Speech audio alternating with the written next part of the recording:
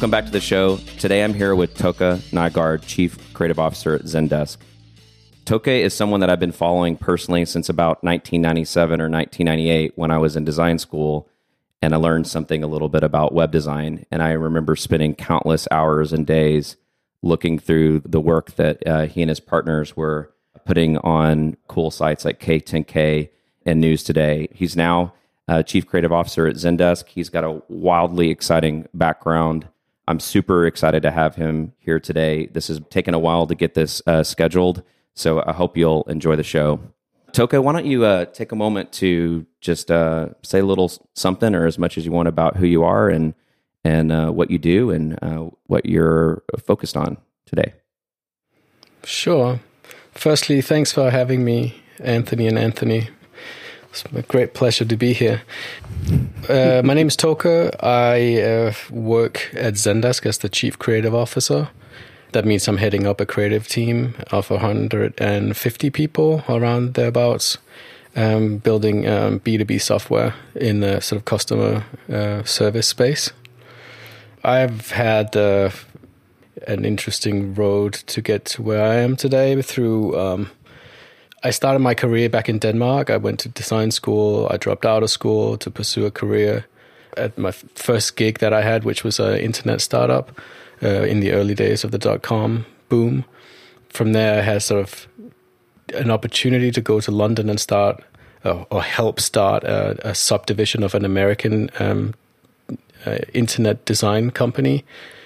And then from there, my path ended up in San Francisco, where I co-created Cuban Council, which is a small design shop that I ran with Michael Schmidt and Mike Buzzard and Pierre for 10 years. And in between all of that, I did K10K or Caliber 10,000 on the side, which was meant to be like a hangout for cool creative types that were wildly into, pushing the new medium of internet design and anything that had to do with interaction and interactive experimentation. And that forum got, quite popular, and it kind of gave me sort of a good starting point to start our own business and get some good clients in. It was really quite fascinating for me at the time. I had no, I was in design school, and at the time I had no interest in really doing anything that involved technical skills. But when I saw some of the stuff that people were putting on K10K and Design is Kinky and all that, it really I feel like my mind exploded with this amount of possibilities that could happen when you combine, art and graphic design and technology. It was very powerful for me.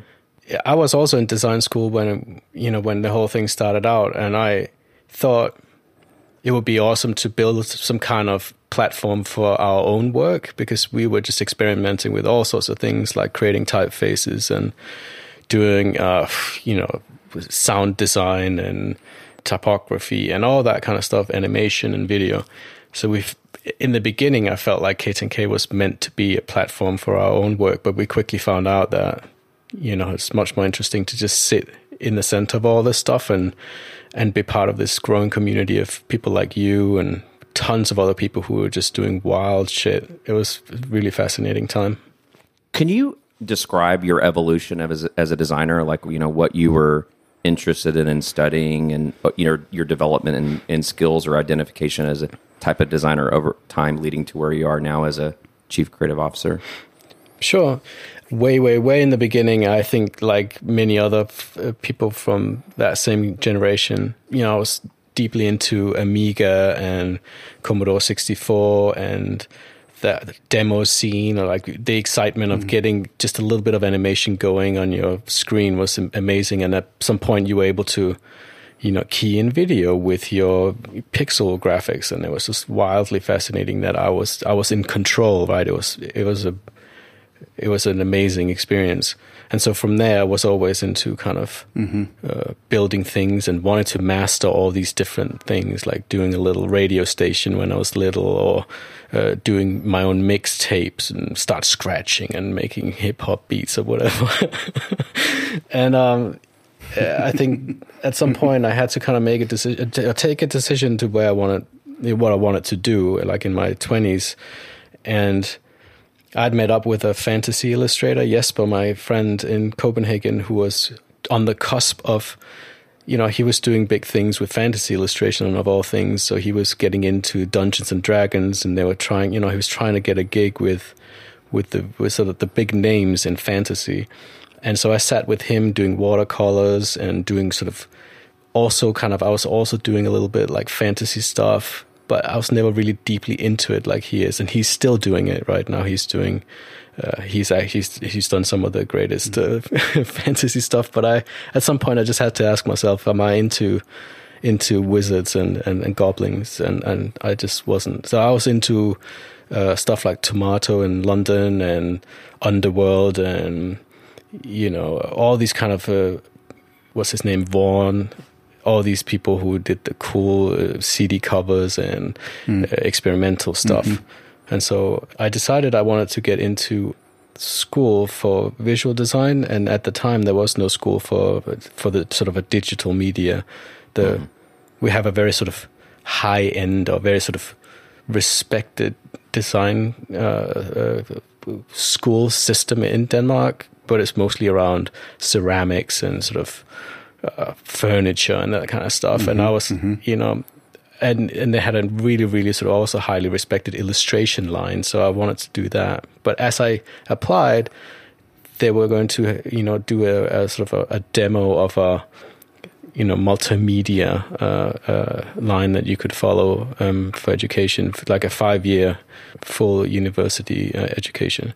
So I decided that was probably where the money was going to be. So I decided to go for that. But the experience was actually awful. Like, it was an awful experience. There was a terrible teachers, terrible curriculum. Some of the classes were about like how to read an email, like everything was printed out on foam boards, and it was so terrible. Oh man! And I don't even know if this is kosher to talk about, but a lot of the teachers were kind of, alcoholics, and there's sort of like a certain weird vibe there I just never got really into. So at some point, I got a job offer, and I took a sabbatical, and I just never returned to school.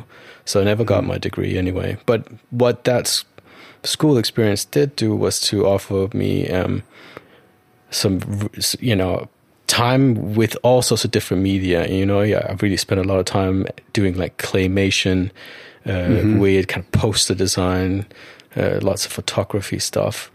I really got to dabble in. Do you feel like it was a time for you to just kind of have the freedom to explore?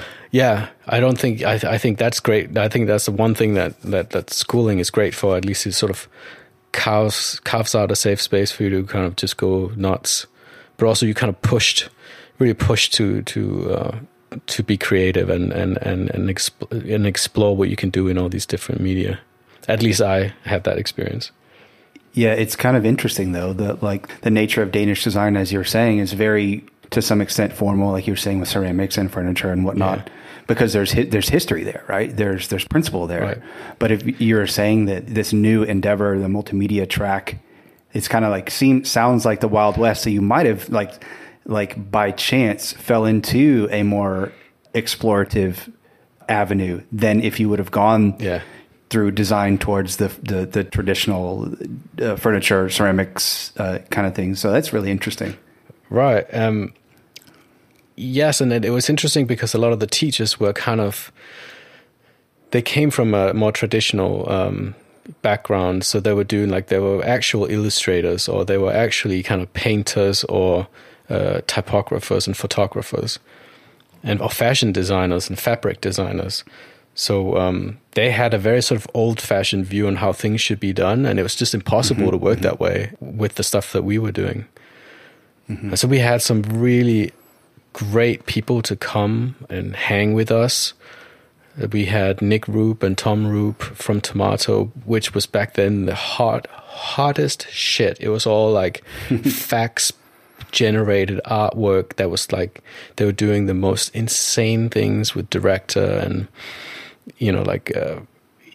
exploratory with sound loops and all this kind of amazing stuff, and filming in Super 8, and and everyone was just like so into it. And we went to London to visit their studio, and they had Underworld there, and they were recording some stuff or a video, and it was just like it was just so insane. Like we were just like blown away, and we were just running around the studio trying to kind of dig into the garbage so we can get a little bit of those film strips that they were using, so we could scan it and do cool shit.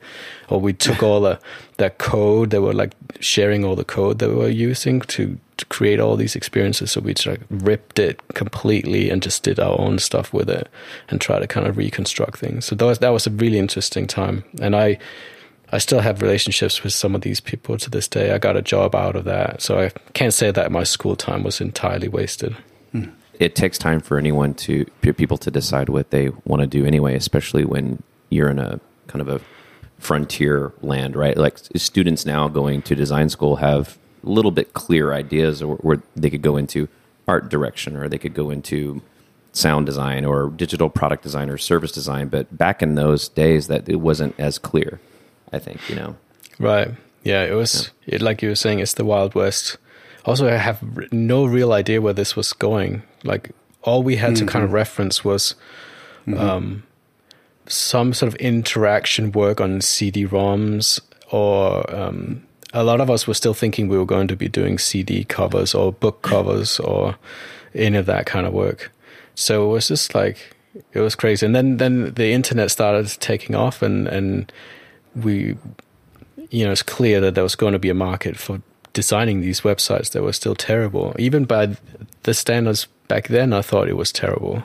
We were looking at this, but we were not blown away by any of the stuff that was coming out, which was one of the reasons why we created KTNK, because we knew that a lot of people like us were experimenting with all sorts of wild stuff, but there was no real place to put it or consume it. Yeah, so if you kind of think about those days when all of these like websites or experimental websites were maybe more on the spectrum of experimental art, and then you have the web design industry really coming in and booming, and now there's careers in web design, and you're right in the middle of this, like, and eventually end up deciding to start an agency to do websites for, as a profession.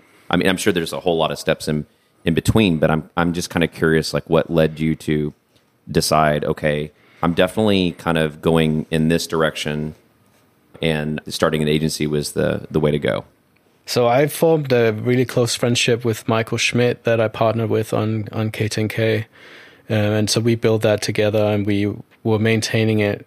And we worked really hard on designing it and building it out and forming all these relationships and doing cool stuff. And plus we participated in a lot of other digital projects that were, I don't remember any of the names of any of these things, but like the whatever project, there was always something. And, we were building experimental software, like we built mood stats, we did all sorts of things. So I thought this was like, he was, I still to this day believe that it is, the beauty is in who you work with, like who are you partnering with? And it's the same we try to do at Zendesk, and get the people in we want to hang out and spend our lives with. So I felt like it was a very, very valuable friendship to have, because he was a great guy, but also he could make my stuff come to life. He was really good at doing back-end stuff and front-end work, and we worked really well together. We also had some terrible fights, but I just valued what he could bring to the table. So I when he got a he was like early days online dating. I found a girl in San Francisco and decided to move there for her. And that was when we were both in London. And I was working at Wallpaper magazine at that time, because everyone had been laid off from all the tech jobs. And my gig was a bit like, I was a webmaster or something. Like, that's not what I was born to do. So I felt compelled to follow him to San Francisco. I had taken a few trips with my company back then called Oven. And so I thought that's obviously where all the cool stuff was gonna take off. And so I decided to just uproot and move there as well. So we started just freelancing together because we we met a third guy, Mike Buzzard, and he was like really well connected. So we got some work in and just started sitting. Then we found a space where we can sit and work, and slowly we got one employee and then another one, and then we just decided it was time that it was an actual business. I don't know if you know this or not, but Buzzard and I are pretty good friends. But I'm also curious if you know Mark Armendaris or if you remember Christian Roca. Christian, I remember, yeah. Yeah. It's gonna I remember Cuban Council because when I was kind of working I worked for a boutique called Behavior, and so we were always looking at what is Cuban Council doing. You know, you were always like top of the list in the studios back in those days. Was it difficult for you to make the decision to leave the agency world and go in house, or did that feel like a natural progression? So you mean from going from Cuban to Zendesk? Yeah. So that was a really tough decision because we were actually doing really well. We weathered a lot of the like financial crises. We've gotten some really, really interesting work in. But one thing that I found was that I was starting to get fatigued by the endless cycles. Like you go pitch work, you lose or win the work, then you hunker down, then you go into kind of research mode and really wrap your head around this client and their needs and their world and their thing. And then you start and it's just relentless and you're just working your ass off, and it's, you're just pressing everyone to the limit, and then you do all the whole spiel, right? And it's the cycle. And then once you release it, you release your work, and you never hear from them again. you never even know what you did had any meaningful impact. At least we were too small to kind of be able to follow up and build these kind of mega long relationships. That's not true. We did have some relationships with Google and others, but for a lot of this work, there was just no follow up, and there was no tinkering and tweaking and optimizing, or even just realizing it was crap. So the kind of the learning just stopped there. And then all I learned was just to pitch and sell and build a thing. And everything back then was like highly handmade, like every little button was custom made to that website, and it was so much work. So after a while going through these cycles, I just decided what a wonderful world it would be if I just sat and had one thing to do and just kept optimizing it and making it better and growing it and testing it and living with it.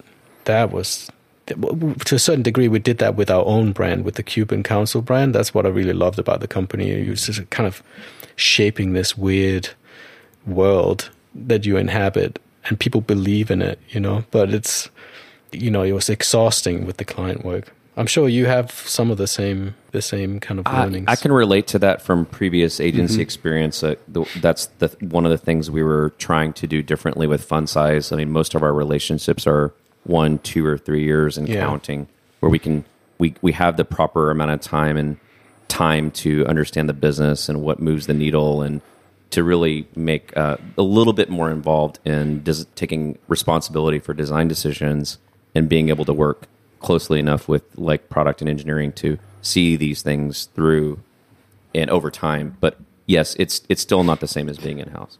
Some of the people that I worked with in my first job in Copenhagen had since then started Zendesk, and Zendesk was really early days, and they had 20 people employed, and they just had a very early product out. And by that time, they felt confident that they had something good going, and they were eager to kind of build up a design team. So they were talking with Cuban to acquire the team. And it's kind of scary when we had just reached our first kind of making $1 million in a year experience. We were really proud of ourselves, and we had these amazing, clients, things I would never have imagined. And it was going well, right? And we had really happy and very, very good designers.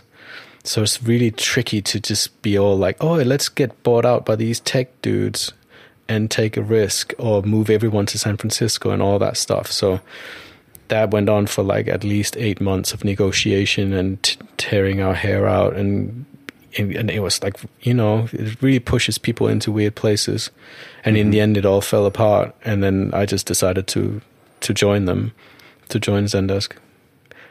I appreciate you sharing that the way that you did it so honestly, because I think your story is definitely unique, but it's not all unicorns and rainbows when you're talking to, what do you call them, the teams that are trying to build these partnerships or acquisitions, and the amount of work that goes into that is not as easy as one might expect. No, and now I'm on the other side of it, right? When we acquire companies to fold into Zendesk for a variety of reasons, but mostly because they've built something unique and amazing that we want to be part of our sort of product ecosystem. But it is never easy, and it's very, very tricky from a cultural perspective as well. Especially when you have, like, we have a lot of our base. Zendesk is based out of San Francisco, but we acquired a company in Montpellier, France, and then a company up in Montreal, and then a company in Singapore. It is really, really tricky to kind of, unify all these different cultures and teams and people. What has the experience of that evolution been like for you, starting from, like you said, going from things kind of falling apart to then joining Zendesk to then being now part of Zendesk and looking the other side of the mirror? Like, how has that evolution been for you? So firstly, I never regretted doing it. I think that's a big thing, because maybe this is getting way too in the weeds, but my wife never wanted to live in San Francisco, and I now had to kind of drag her from New York back to San Francisco to start this job at Zendesk. So it's not just the job and leaving Cuban behind and all my friends there.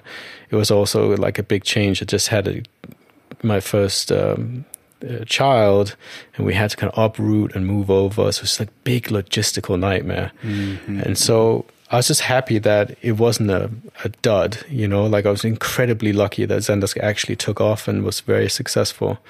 But I also felt very lucky to have joined so early on, because I still find it amazing how I could be part of a story of a startup from the very, very beginning all the way to going public and, being $1 billion business. But, joining that company, I had this fantasy that it was going to be so easy because, like working in an agency, you just have constant pressure, constant stress, and constant new things to learn and people to convince and all these responsibilities for these people that are around you. And I was like, no responsibilities all the time in the world, just to sit and tinker with this one thing. But like, the Zendesk blew up like insane, and we just went from no people to now we're like almost 5,000 people. My team went from just being me and a dude to being now we're 150, and I just never saw myself as a people manager that was going to manage 150 people. That was never what I was good at, right? So that has been difficult and interesting for me. But as with like all the way, tracking back all the way to Cuban Council, where I realized that I could do much better work if I work with really good people.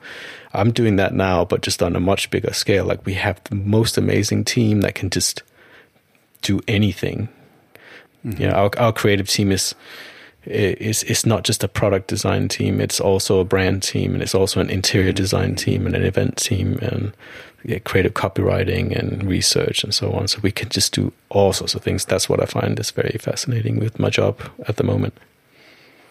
I'm curious about that transition from designer, as you said, to manager, being that you're early in the Zendesk universe and in the executive leadership team. And this is an assumption. Tell me if it's not true, but my assumption is that you probably had the ability to help design the career ladders for the brand team and the product team, and kind of have to make some of those decisions about where you are in the progression of those ladders. Is that true that you were able to create that, or did you kind of have to find the right place to slot into? And I guess secondarily to that is, now that the team is so large, how do you ensure that you are able to focus on whatever you need or want to, and also scratching any personal itches? Like I fully realize that some people like move from IC to management without an issue. Some people like need to find other ways to keep themselves creatively challenged. But I was hoping you maybe could just unpack that a little bit more, because I think that's fascinating. So with regards to career ladders, I have a very great sort of team in place under me that heads up. I have a VP of product design, a VP of brand, and then a senior director of ops. And I wouldn't take credit for coming up with career ladders and all these systems. So we work together on that. But that changes all the time as well. Not just because we're growing as a business, but also because the landscape changes constantly, especially for product design and brand, because for our team is traditionally, the brand team usually would normally sit under marketing. So we have to make a lot of this up ourselves. Yeah, that's interesting. I still think of myself as a creative person, but it's difficult to swallow that I have nothing to show for it in the last 10 years other than my work, So, and a lot of that has, I think a huge part of that is that I've been building a family since then, right? I have 2 boys, and one of them has a heavy disability. So a lot of that is so time consuming and very sort of disorienting and uprooting. So I've been spending a lot of time following his treatment around the world, and all this we could fill another podcast about that whole journey. But that leaves me with very little time to, quote unquote, express myself in a creative way. Well, I kind of I have a thought there, right? Like, because creativity is a really subjective thing. Right. I think, right? And I think that a lot of times whenever people say like creativity, they think of a thing that you can like hold. But sometimes it's not really that. Sometimes it's words that you put together to tell someone. Sometimes it's words that you can say to inspire somebody. That's creativity. Sure. I think that you might not be giving yourself enough credit, because I think that like as a creative person, it's not just one thing; it's everything. I agree. I've gone from being so proud of the fact that I could do all sorts of things sort of medium well. I can do a thing, I could do a little CD cover. Now I can do a little, and look at this is actually moving. I'm animating a thing, or like I made a soundtrack for this little, like all that stuff. And now going to just expressing my creativity in a all hands meeting. That is probably, like I just miss making a thing, but I feel you. I have a screen printing background, and sometimes I really miss getting my hands dirty and making something. Right, and I'm like just a man of a million hobbies. Like I have such a need to dive into something and nerd around with it. So at least I feel like now I've decided to spend a lot of my time in San Francisco so I can work better, and then some of my time back in London. And so in between these times, I'm in San Francisco without children, so I find that I have a little bit extra time to sort of get back into creating artifacts, if you will. So I find more time lately to sort of to get nerdy with some stuff. Full transparency, I did a little creeping on your Instagram. It looks like you're really big into motorcycles, and I dig that. That's cool. Yeah, so I've always been like a lame ass, like I never had a driver's license. I lived in Denmark. You never needed a driver's license. But at some point, I was like, I wanted to kind of become an adult, right? And I got a car license, and I was like, look at this. I can drive a car. Now, why don't I drive a motorcycle? So I got a license for that. I always loved the idea of the motorcycles, but I never was into kind of, being like the motorcycle guy. I just loved crafted machinery, and so I got super, and I got really deep into that stuff. And then I started going on track with a with like a race bike, and then I crashed on the track, and I figured maybe I shouldn't do that anymore because I have 2 young kids. Like, what the fuck am I doing? What a stupid idea. So I kind of wound that down, and now I'm just like pottering around at like 20 miles an hour in San Francisco. I've always been fascinated by motorcycles, and I've never gotten to a point where I went beyond like a scooter to a motorcycle, because something would always happen on a scooter that would just scare me. But I do think motorcycles are pretty rad. I started following, like, one thing that really helps, I think, for me to kind of temper my need to, do stupid things, is that I'm following an Instagram account that just is only concerned with all the crashes of motorcyclists in California. And that is just every day someone dies on the street, and it's like very well covered, and it just reminds you like maybe you don't need to commute on a motorcycle, for example. Like, it just puts everything into perspective. Yeah. But you're also so exposed, especially when you're learning. But also maybe now when I feel like I can do this, like I've done this for a few years, I feel like then that's what some bad stuff is going to happen. So I don't know if I can even recommend it. Some of my people from my team started getting into motorcycles, and we started riding together, and I kind of feel a little responsible for getting them in dangerous situations without really wanting to. I'll take a lot of credit for other people's choices. In 2015, you wrote an article about the DNA of in-house teams, and how, like, your thoughts on how that was sort of changing, being that you've spent a significant amount of your time as like a freelancer, as an agency owner, and then another 10 years or so, like, being in-house. Like, what is your current thoughts on this now? Like, and I'm also, personal question that I want to try to squeeze in is, like, what do you think that people pick up faster on being in-house? And what do you think people pick up faster on being in an agency?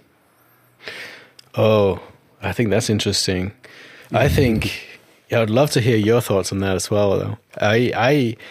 One thing that people really quickly pick up, and I think this is a difference between being in an agency and in-house is, well, it's not the difference. They're completely similar. Like, as you're in an agency, you build these relationships with clients and customers, and you get to know them, and you're really kind of trying to solve their problem and put yourself in their shoes.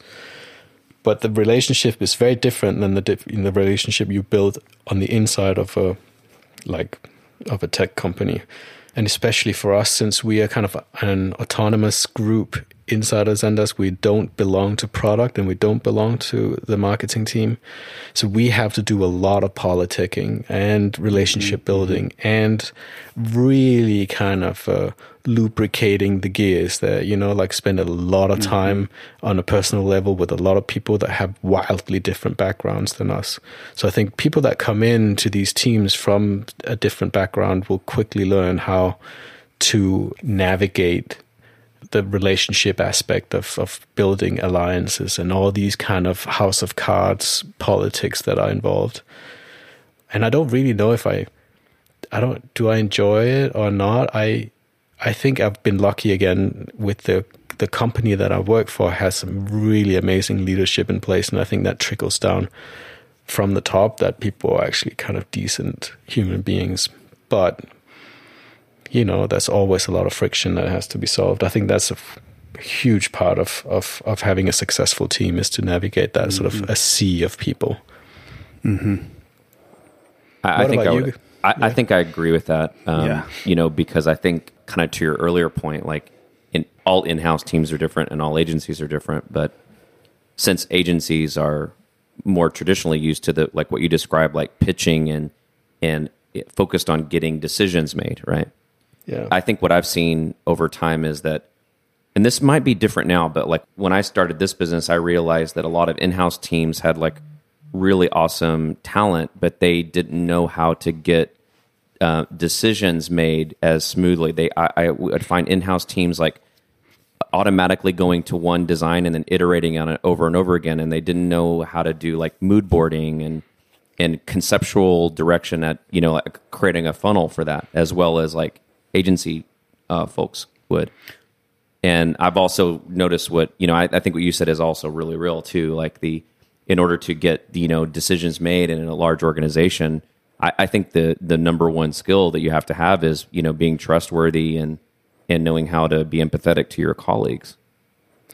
Yeah, I agree with the sort of the skills. I think trying to get the right, find the right people. A lot of my designers on the brand side have agency experience or agency backgrounds, so they come in and try to build a mini agency, right? Which I think is maybe the right way to do it. I still struggle though with the construct of my team as an ongoing identity crisis for me, because I find that I'm not sure. I'm never sure if that construct of being an autonomous in-house agency inside of a company is good for the business, or if it's hindering a fluid, collaborative workflow that otherwise would happen if we were slotted in under product or marketing. That's interesting. But I really try to make it work. That's one of the things that I had prepped as a kind of a talking point. But that kind of friction is something that we're working on every day to kind of harvest all the best things from being freed from being like just a subset of another organization. Yeah, I've never personally been in an environment like that, so like I don't know if I fully understand. I mean, most of my career has been in agency. I've only had one in-house job. But you might have to unpack that a little bit more for some context.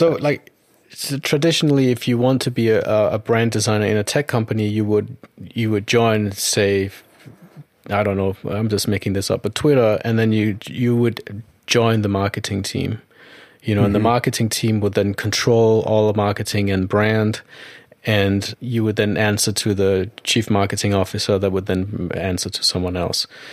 At Zendesk, I'm the chief creative officer and I answer to the CEO, but I have both brand and product design sitting together right now virtually. So we can create the entire experience for our customers, all the way from way before they become a customer and they're just visiting the website, or they're seeing something on social media, or they're watching a video, or engaging in whatever, or go to an event, or visit our offices, or apply for a job, and then all the way in through the funnel, through the trial, and through the onboarding part of the product, and into the product and out of the product. And it's just cool to have the video team actually sitting next to the people who are building the product, as opposed to going out and engaging a video team. Holy shit, that sounds awesome. Yeah, it seems really logical. Yeah, it's great, and I think I'm using video as an example, but it goes across everything, like writing and sound design and event design. These people work on all these projects together, and so they learn what it is that we're actually doing. They're not just telling stories about features and functions, but we can go very deep on what is it that we stand for as a company, what is the story behind it, and why do we exist. Everything, it just makes so much more sense when we can do it together as a team, rather than sit in some complete different and disparate worlds. Yeah, or have to argue and fight between like a marketing and product org about different decisions about like redesigning a brand or visual design language system. It's like it seems. I'm sure there are things that you're wondering about that may be some cons on that list, but my immediate reaction to that is like, wow, like it seems like that kind of environment like gives everyone on that team, no matter what their specialty or general skill set is, the ability to be a part of the entire experience design. Yeah. Yeah, I would ask from that, what have been some of the most surprising things that have come out of the approach, and what have been some of the challenges that have come out of that approach? well, some of the things I'm most proud of is, maybe surprisingly proud, is that when it all actually comes together. So this is pre-COVID, right? So we did a lot of events, and there was a bit crap, like it was just kind of a bit homemade. But as the team grew and I got some really good people in place, we could start to make sense of it from a much, zoomed out perspective. Like the events were actually completely tied in with the campaigns that we were running, and so the events were designed by the same people who also designed our office spaces. So our office spaces looked and felt like the events. So when everything's like, then we started to have like, no, we need this kind of super cool lounge for our customers to come visit Zendesk and get all super excited and sign the deal. And those spaces were like the extra super nice versions of our office spaces, but everything was just completely on brand. And it was tied in with how we spoke and how the product worked and how we spoke about the product and how we show how the products work and blah, blah, blah, So when it all comes together, it's magical. So now we are in a situation where we want to not be defined by our office spaces anymore, and we are not doing actual, in-person events. So a lot of that magic is fizzling away, but, that is why I think it makes sense to have these teams together. But where there's so much, we're constantly a different company, like every year we're a totally different company. And there's different people coming in and out, and they set up their teams in specific ways, or reorg, or the product completely changes from one year to the next because we need to follow a different, strategy or whatever. And in between all this, we sit as a team trying to make sense of that with a lot of different stakeholders. And so there's a lot of friction there, because a lot of people would probably feel that they could do their job a lot better if they owned the product design org, for example, in product, and I have to kind of make sense of it, but also kind of prove that it has value, that they sit outside of that. And that's not always easy. Sometimes I do wonder, maybe it would be a lot easier for everyone if the product design org would sit in product, because then they would just be part of the machine. But in the perfect world, we would have a lot more power in the product design team and be able to kind of put up a vision for what we want to achieve with the product from the design perspective, and sort of pitch that vision and drive it. And those are some of the things I'm working on right now. That's kind of the next level for me, is to lead the product vision much more than we've done until now. Well, also because we as a company have been very in hyper growth mode. So it's just about putting together a lot of stuff to sell to people. And I think now we are switching around to just making great experiences for our customers. And that creates, that requires a whole other skill set and a whole other team makeup. Toke, I'm curious, what's the biggest challenge that you're facing right now as a design leader? The biggest project that you're thinking about as a 2021 focus? So the pandemic brought about lots of changes, I guess, for everyone. But for Zendesk, the massive change that we have been going through is that we are realizing that we need to stop spewing out things to sell, new features, new stuff, new crap. The more stuff we're trying to sell, the more complicated it gets to buy, and the more complicated it gets to tie together with the other things we're trying to sell. And everything is confusing. Do you know what you're buying? Do you know what it costs? It has just become really unwieldy. And so the pandemic has kind of forced us to rethink how we do things. Like, now people are either in deep crisis mode and struggling with their businesses, or they're in overdrive because they are all of a sudden tripling their business and having a lot more customers, and also therefore is dealing with a lot more customer service demand. That means that these people just need they need to be able to sign up for our stuff, and they need to be able to use our products. They need to understand what it costs. They need to just have a much simpler experience with what we are building.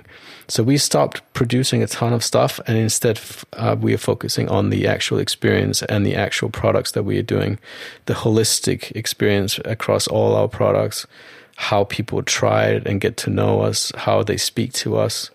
So it's all about simplicity and simplifying everything that has to do with Zendesk, every single touch point, to make it like a fluid, easy, nice Zen experience.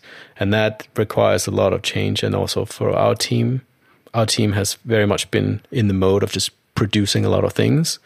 And now we have to kind of switch into the mode of actually focus on the quality of the product that we have been building, and leading with a vision, and taking care of our customers, and they building a much better and more pleasant customer experience. And that requires a completely different team. So that's very much top of mind for me. Toka, I really appreciate you rescheduling this after this crazy year that we had, and taking time to share all of this thoughts with us. I feel like we've only scratched the surface. Like there's so many other things that we want to talk about in terms of how design leaders are taking care of themselves in this time. And I'm also really curious. I mean, it seems like the whole topic about the way you've designed your team to do this is a whole other topic in itself. Perhaps if you would be interested in doing a part 2 to this, we could go a step beyond and dig in deeper to this stuff. Sure. Would love to have you back if you're willing to do it. We want to be mindful of your time, so we'll let you get back to your busy day. But why don't you let people know how they can follow what you're doing as an individual, or what your team at Zendesk is doing? I have my usual Instagram feed or whatever. Perfect. We have a Zendesk Instagram feed, and we have the Zendesk Creative Instagram feed. We also have our design system up for public perusal. I don't know where you can, how you normally do this with like.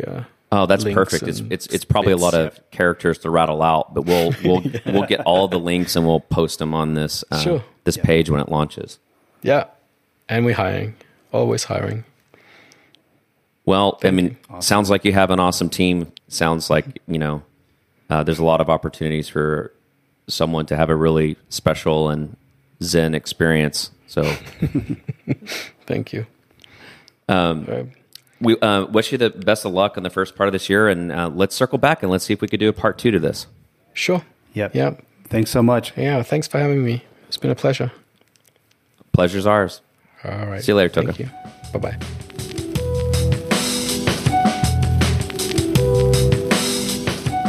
Hustle is brought to you by FunSize, a digital service and product design agency that works with inspiring teams to uncover opportunities, evolve popular products, bring new businesses to market, and prepare for the future.